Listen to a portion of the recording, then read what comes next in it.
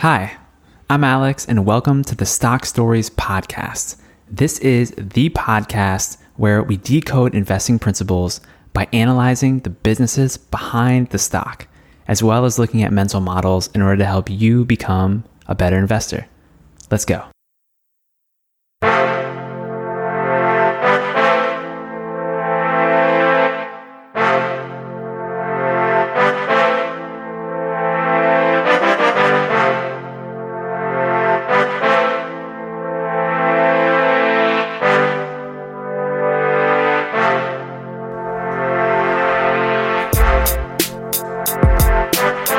Yeah. All right. Welcome to the Stock Stories podcast. Again, my name is Alex, and I am your host and stock storyteller for today. Thank you so much for joining me. I'm so excited about delivering this episode to you. I hope you enjoy listening to it as much as I enjoy recording it. So thank you again for listening. And I hope if you have listened to the show the last few weeks, I hope you enjoyed the kind of mini series that we did with space investing. It's kind of an entirely new topic for me, but a fascinating one for sure. We talked about Virgin Galactic and how Richard Branson founded that and all the trials and tribulations of that company. And now it looks like they're achieving some real success, and kind of excited to see the story with that. But from an investment perspective, I think it's just kind of too new and untested waters for me personally, but it's very interesting for sure. And then last week we talked about space investing from a crowdfunding perspective.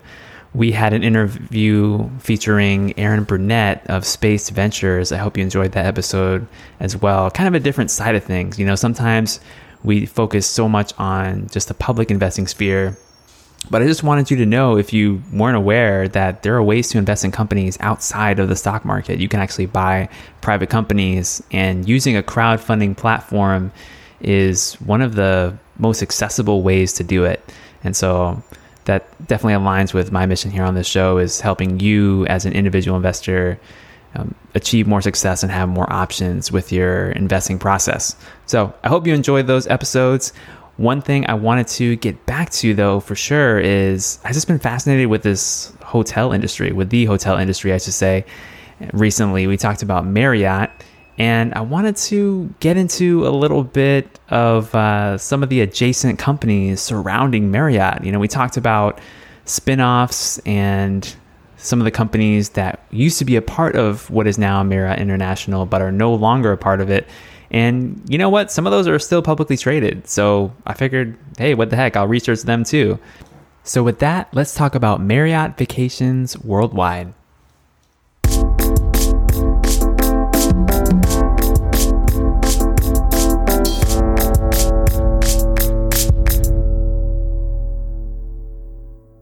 All right, let's talk about Marriott Vacations Worldwide, ticker symbol VAC. So just as a little bit of context, if you have not already listened to the Marriott International episode, go ahead and check that out. It's episode 135 in order to hear more about the history of the Marriott organization in general. And that can give you a little bit of context for this episode. So the way that we structure these episodes are usually we talk about the history of the company, then move on to the current business model with some look at the financials, and then we look at valuation and then some closing thoughts. So first, let's talk about the history. What actually happened? What was Marriott Vacations Worldwide? Well, as you might guess, it was a part of Marriott International before. And Marriott Vacations Worldwide is a quote-unquote vacation club or a timeshare company. And this was the first big hospitality brand to ever enter the timeshare industry. So it was kind of a big deal. Now, Marriott International spun off this company back in 2011. So if you were a shareholder in the old Marriott, for every share that you owned, you would have received one share of the new company. Now in 2010, the Marriott Vacations Club Destinations program was introduced, and that let timeshare owners use annually allotted points to redeem for hotel stays and getaway experiences. So this is a little different from the old system, which was, instead of having a points-based system, it was purely based on time. So if you had 1 week or 2 weeks a year that you had already booked with a timeshare, then you were kind of really stuck into the situation, but it moved to a points-based system. And don't worry, I'll cover the basics and fundamental structure of what a timeshare is in a moment. If I'm saying this and you're like, I've never heard of what a timeshare is, I'm going to explain that in a moment. But as far as the history of Marriott Vacations Club, that was a big point in their history, was moving to a points-based system. Now, in April 2018, the company made a major acquisition and they purchased a company called ILG Inc. And that stands for Interval Leisure Group. And they paid $4.7 billion for it. Now, the reason that this was important is that this company was a parent of a firm called Interval International. And that company was one of the largest timeshare companies in the world. And just for some context, there are other big timeshare companies that are out there, such as Wyndham Worldwide and RCI. Now, when this deal was made, it was a combination of cash and stock. And if you were an ILG shareholder, you received $14.75 in cash, as well as 0.165 shares of the new company for every ILG share you owned. Now, the reason that I'm sharing all these share swap arrangements and ratios with you is just to basically remind you and teach you that when you own shares of a company, when you get bought out by another company, sometimes it doesn't always necessarily just come as you exchanging a share for a share. Sometimes you'll get shares in higher ratios. Sometimes you'll get shares in lower ratios, just depending on the capital structure of the company that is acquiring you and then the capital structure of the company that you already own. And not only that, sometimes you actually just get paid out in cash too. I mean, in this case, if you were an ILG shareholder, you got cash and you got to be a part owner in the new company. So it was a pretty sweet deal. So just wanted to bring that up because a lot of people get confused about that and don't understand how it actually works when you're a shareholder and a company buys out the company that you own shares in. So as far as Marriott Vacation Club goes, this was pretty significant because with this deal, they got access to over 100 resort properties and over 650,000 owners. I mean, at the time of their spinoff, they had just about 400,000 owners, aka customers, in their system. So also they got access to new brands with this deal, such as Vistana and a brand that you may also have heard of, Hyatt Vacation Ownership portfolios. So not only could they sell with their Marriott brand, but also with the Hyatt brand and Vistana brands as well. Okay, so that's kind of a brief history of the Vacation Club. And let's get into the nitty-gritty of just what is a timeshare. Let's talk about the business overview right now. Well, a timeshare is a concept where instead of paying for vacations as you take them, you essentially pre-purchase the right to stay at a hotel for a certain location for a certain period of time. And then you retain those rights within a certain network of hotels and resorts. Now, obviously, there are fees and costs associated with this, but basically, you're kind of like prepaying for a vacation is how you can think about it if you're unfamiliar with the concept.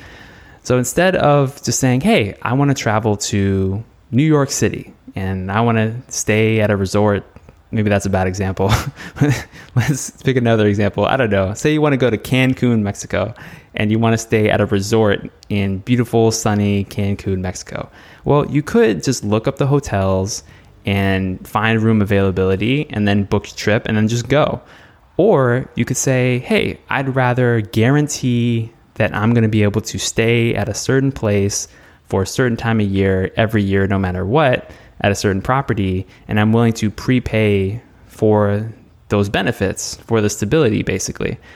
And that is basically what a timeshare is. You're quote unquote owning time in a way, if you think about it. And this is kind of a controversial concept, and I have my own personal beliefs on it, which we'll get into. But this is basically what the business model of Marriott Vacation Club is based around. It's about selling time.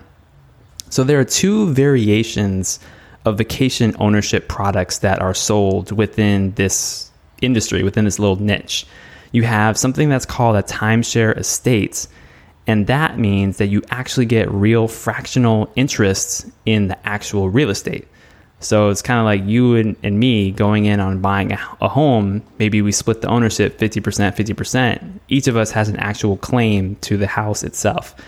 Contrast that with something called a timeshare license. Now, this is a contractual right to use. So you and I, in this scenario, we wouldn't actually own the home. We would just own the right to use it. So from all practical purposes, it doesn't really matter in the sense, because if your whole intention is to just use the property, then that's fine.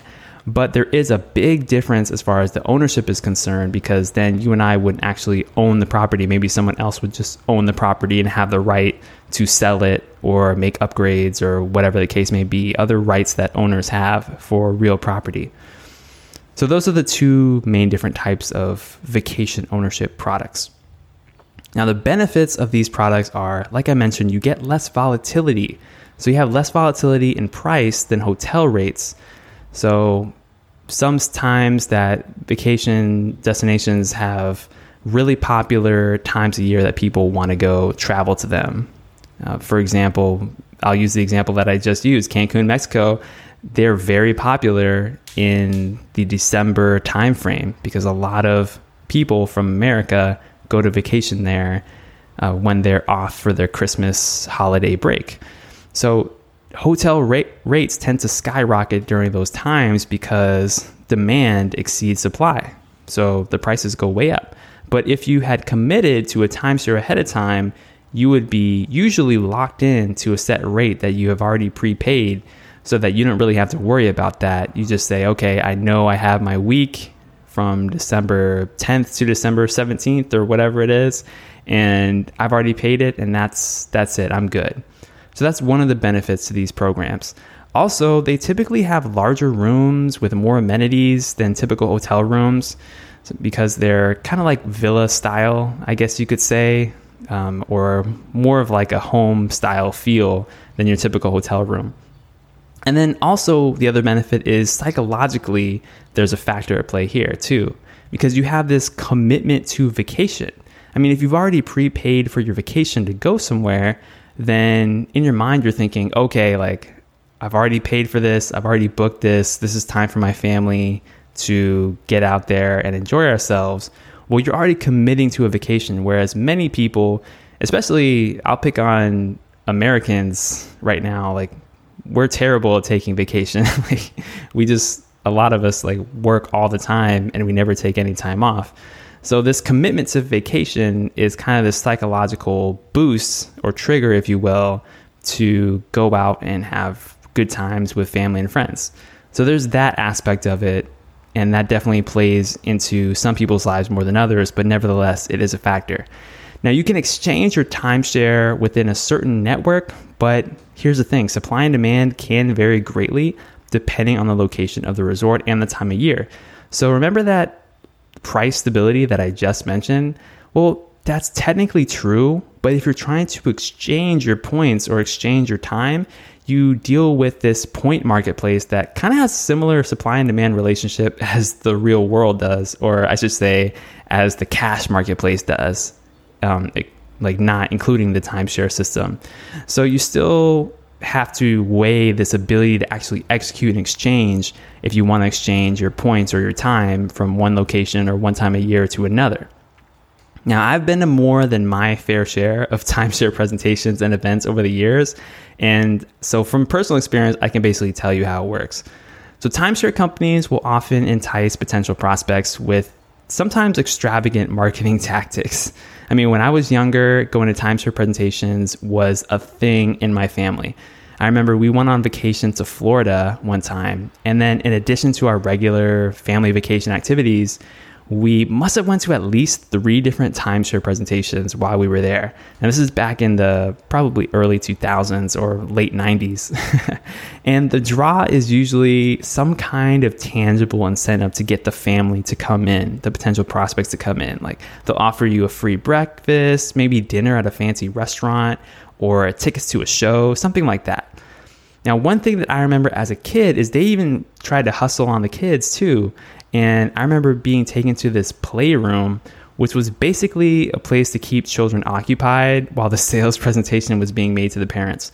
But you know what? I wasn't thinking about that at the time. As a kid, I was mesmerized with the room. This room was decked out with arcade games from wall to wall, floor to ceiling. I'd never seen anything like it. And for the next 2 hours, I was in heaven. I'd never seen so many video games before. And when my parents finally came to get my sister and I did not want to leave. So while that is happening, in another room, the sales pitch is actually happening with the adults.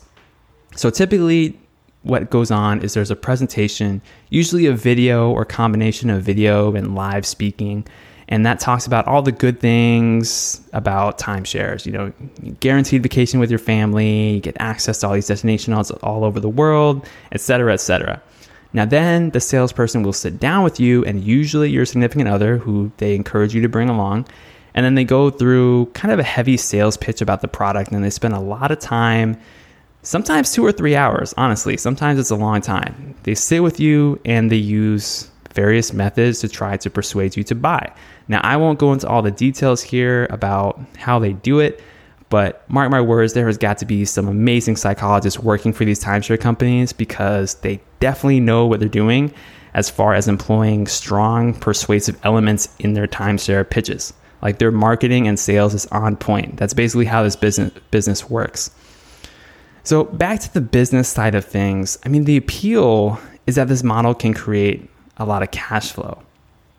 And that's possible when you have these strong sales and marketing teams that can basically entice a couple or a young family to come in for these presentations and put down a lot of money to rent time. Now let's see why that is. Think about the analogy of renting out a home. Okay. In a typical arrangement, you find a tenant, you get them to sign a lease for 12 months, and then you collect a monthly rent from that tenant. Now imagine instead of renting to a single tenant, you rent out to 50 tenants, one for each week of the year, and then you leave 2 weeks open just in case you need to upgrade your property, do some property maintenance. Now you can charge significantly more on a per week basis than you can on a monthly basis. Not only that, but you have these other factors at play. So check this out. Number one, a lot of people probably won't use their allotted week, which lightens the maintenance load on the property, right? Do you really expect all 50 families or all 50 people to use the property on that allotted time? Probably not. Things come up in life. People will commit to things, but then they'll back out. Things happen, right? So you have that going for you as the person on the other side of the deal. Number two, you're getting recurring revenue though, and you're getting it on a more frequent basis. So instead of getting revenue, say on a monthly basis, you may be getting it on a weekly basis or a monthly basis from multiple people. And that brings me to number three, you're diversifying your revenue base because you're renting to 50 people instead of one. If a few people fall on hard times and they lose their time, but they can't pay up, you'll be all right. And then number four, you can charge additional fees for maintenance to each customer. You can charge people for having to maintain the property in addition to the amount they're paying for actual use of the property. So you can see how this model works by looking at some related businesses. The things that came to my mind are Airbnb and its competitor VRBO, which stands for Vacation Rental by Owner. Now these companies, they don't own or operate the properties that you find on their platforms. They just take a cut of the revenue by providing the marketplace between buyers and sellers. That's basically what they do. However, the model is the same if we consider Airbnb hosts.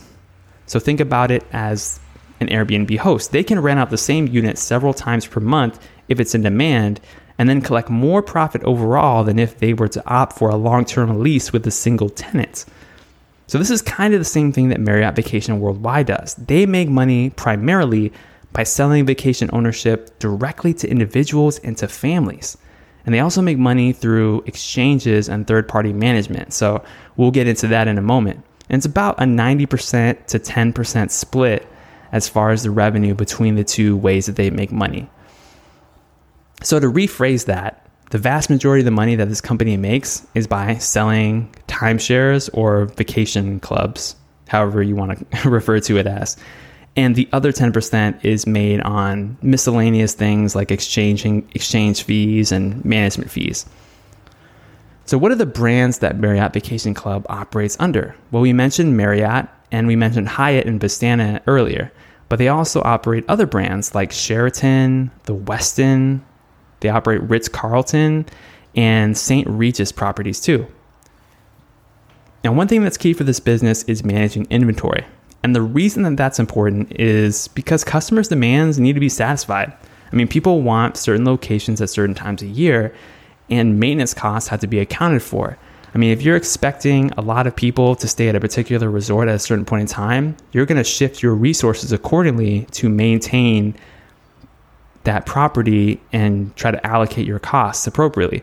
But if the demand supply curve, or balance rather, shifts suddenly, then you have to reallocate your resources as a business rapidly. So that's one thing that you have to think about with a business like this. Now, the company, as of December of 2019, they got over 660,000 vacation owners. Now, frankly, that's more than I would have expected. I kind of thought that timeshares were kind of a dying industry, but they actually have a lot of people. And we'll get into why I think this is in a few minutes later in the episode. So here's a breakdown of how they actually made money in 2019. Now, it's not just from selling timeshares, but it's more diversified than I initially expected. So about a third of the company's sales comes from these vacation ownership sales. So that is the scenario that I described with me as a kid, with my sister playing on arcade games for a couple hours while my parents were getting pitched on these deals. That's this segment of revenue is vacation ownership sales. Now, over 20% comes from management and exchange, 14% comes from rental fees, 6% from financing, so they make money on interest too, and then there's a good 25% for cost reimbursement. Now, let's dig into the big picture numbers as we usually like to do on this podcast. Let's talk about the financials. Now, to make this as simple as possible, I'm just going to be comparing two separate sets of data points, one from the year 2012 and one from the year 2019. And the reason that I'm doing this is to kind of get a big picture view of the business's finances and how it's been trending over time. Because in any given year, we can have a lot of anomalies. There are impairment charges, there are tax cuts, there are laws that gets passed, there's coronavirus, things that change the numbers very drastically. But if we look at the big picture, it can help us understand at a more holistic level, I'd say, how the business is trending. So first, let's look at sales. How is the top line growing? Well, in 2012, it made about $1.5 billion in sales. And then in 2019, the company made over $4.3 billion in sales. Now, that's a 15% annual growth rate, which is great. But this does account for the 2018 ILG acquisition as well. So some of it was organic, but some of it was growth by acquisition. And this is kind of what you would expect because 2012 to 2019, that's a pretty good period of economic activity and economic growth. There were no recessions during that time frame. Things have been pretty good. Now, how much money did they make? Well, they made just $7 million in 2012, and that increased to $138 million in 2019. But frankly, those numbers don't really do the company that much justice because there are a lot of changes and adjustments that need to be made. So even though that looks like an astronomical growth rate, it's really not. So let's look instead at earnings per share. Well, they made 18 cents per share in 2012 and over $3 per share in 2019. Now, I will say, I looked at the year-over-year data. This number fluctuates a lot.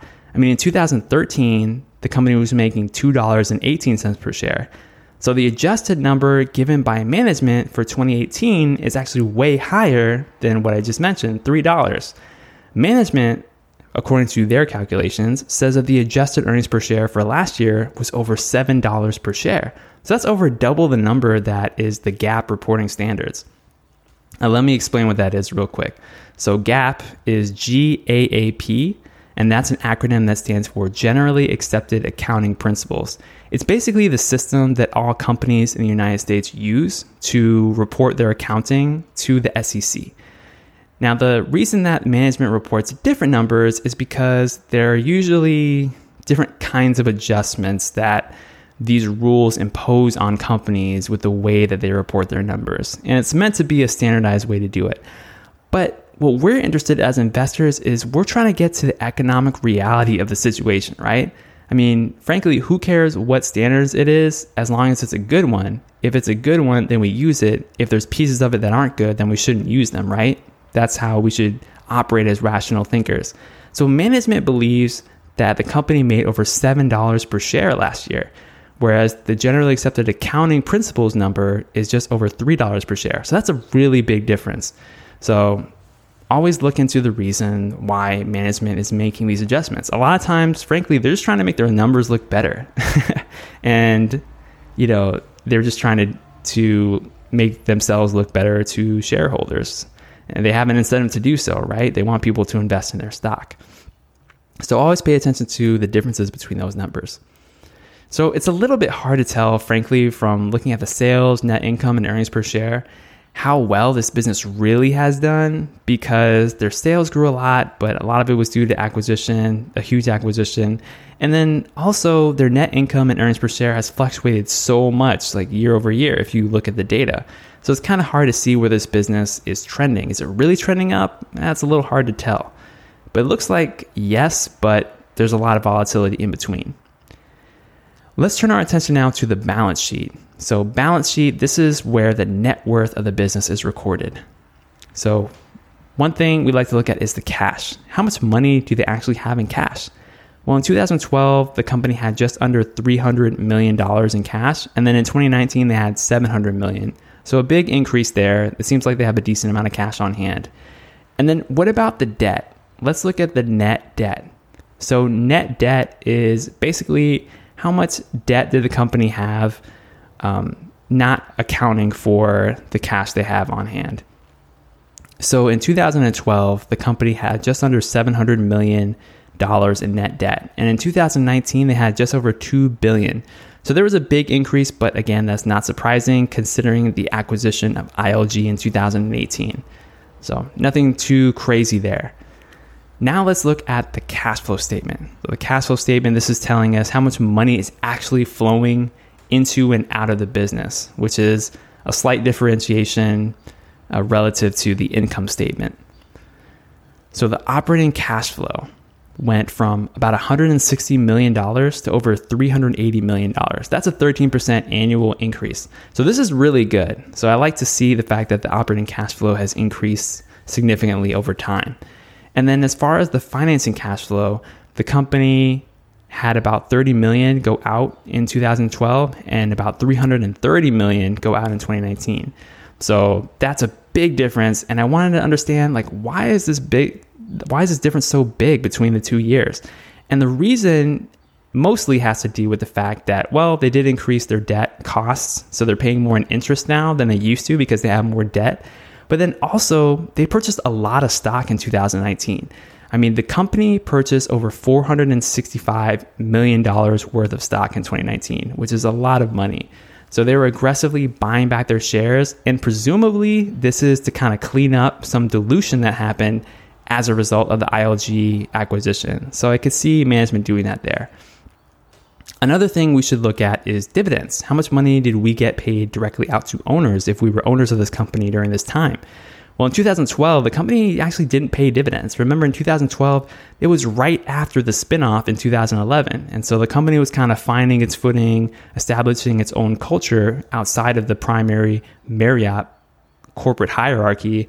And so they didn't actually pay dividends during this time. But now they do pay dividends. And by now, I mean as of 2019. So they were paying $1.89 per share in 2019. Now, also, I wanted to look at the shares outstanding. So they've been buying back stock, but has this really brought the shares down, or has it not really been that effective? And we can look at data points between these 2 years in order to understand if that's true or not. So in 2012, the company had about 35 million shares outstanding. And in 2019, they had 41 million shares outstanding. So it's a little bit of an increase, but not much. And that's actually really respectable because they issued a lot of stock for that acquisition in 2018. So they've done a good job decreasing their share count in the past couple of years. So that's good news. So now let's talk about the valuation and then some closing thoughts that I have surrounding this company and the stock. So yeah, let's talk about the impact of the virus. It's 2020 now. It's great to look at 2019 numbers, but as I'm recording this, 2020 is actually coming to a close now. We're already now in the third quarter, so it's quickly winding down. So how did the virus impact the business? Well, as you might imagine, this is a travel-based company, so they got hit pretty hard. They reduced pay for a lot of their workers, and they ended up furloughing 40% of their employees. They stopped all of their dividend payments and all of their share repurchases for now. This makes perfect sense because they gotta survive, right? So the business has been hit hard, but the good thing is because of all these moves, they plan to save around $300 million throughout 2020 with all these actions. So this is really meaningful actually relative to the size of the business. And that's good because their expenses, they tend to run pretty high. So they need to do this in order to survive. I mean, this is a business that they spend a lot of money on sales and marketing, right? Like I mentioned my childhood story a few minutes ago. All those arcade games, they cost money. All that coffee and donuts and training salespeople and spending time on prospects who end up not buying, that costs a lot of money. So the expenses with this business are high, typically. So saving a lot of this money is helping them to survive in the near term. The good thing is that management expects to generate some positive cash flow in the second half of 2020, which is good news. Now we'll see if this plays out or not. Now bookings are definitely down for the second half of this year, but not as much as you might think. So I looked at some data, and in 2019, in the second half of 2019, this company had 2.6 million bookings. And for the same period in 2020, they've got 2.3 million bookings. I mean, yeah, that's an 11% decline, but that's not really so bad. I mean, people still want to keep their timeshares. They still want to go on trips. It's not like they don't want to. There's this demand that is there. It just can't be realized due to the restrictions on travel and the actual health risk of the virus as well is scaring people away. So that is restricting travel, but it's in many ways an artificial restriction because people definitely still want to travel and still are booking trips. It's just declined somewhat. But now let's talk about my main concern with this business. Okay, so my main concern with this business long term is they need to entice future generations, which are my generation and younger. I'm a millennial, so millennial and Gen Z and below, like, they need to convince us to go through with vacation ownership. Now, I'll tell you, for my wife and I personally, like, we prefer the flexibility of being able to book where we want, when we want, instead of having to pay annual maintenance fees, as well as a big upfront cost to become a member of a timeshare network.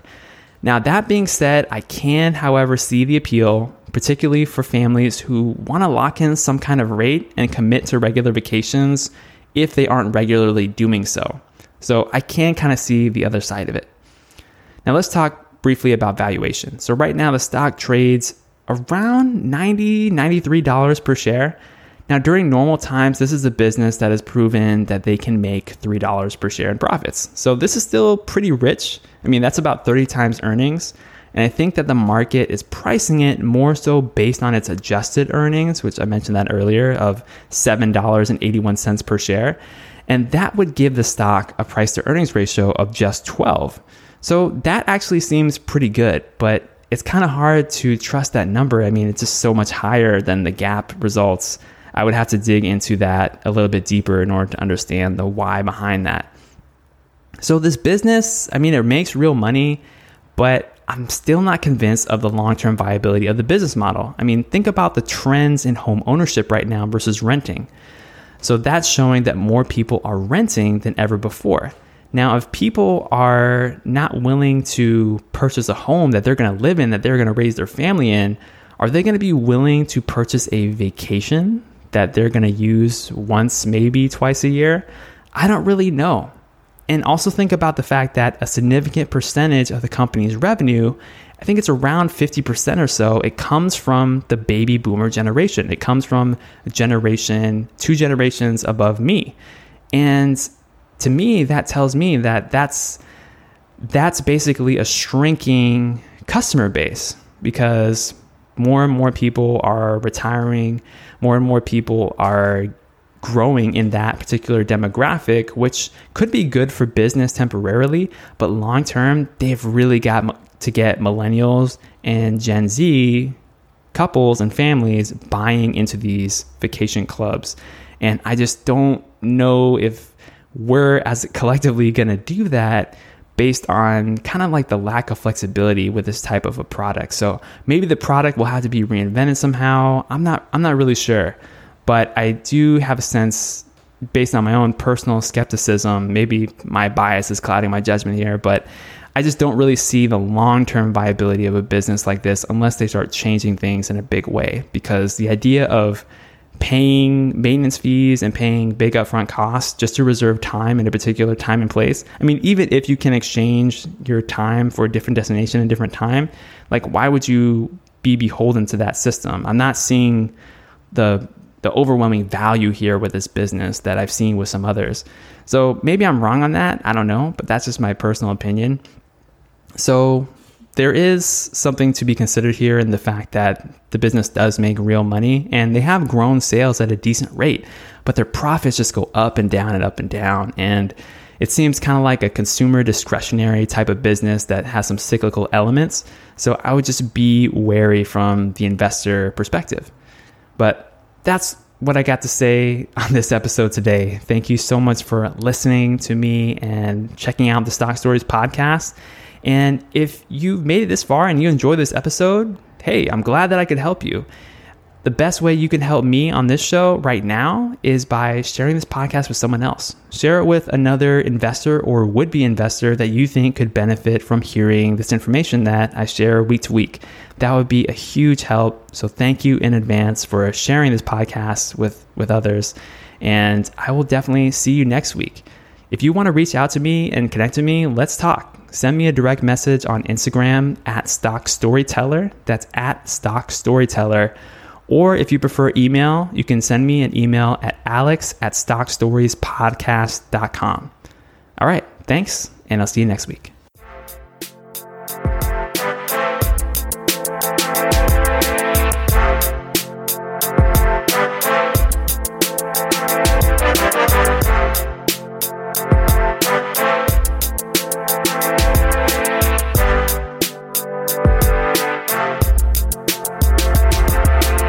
The information presented here on Stock Stories is for informational, educational, and entertainment purposes only.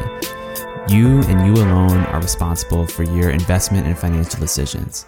Please consult an appropriate tax, legal, or financial advisor that can analyze your specific situation in the context of your goals and circumstances.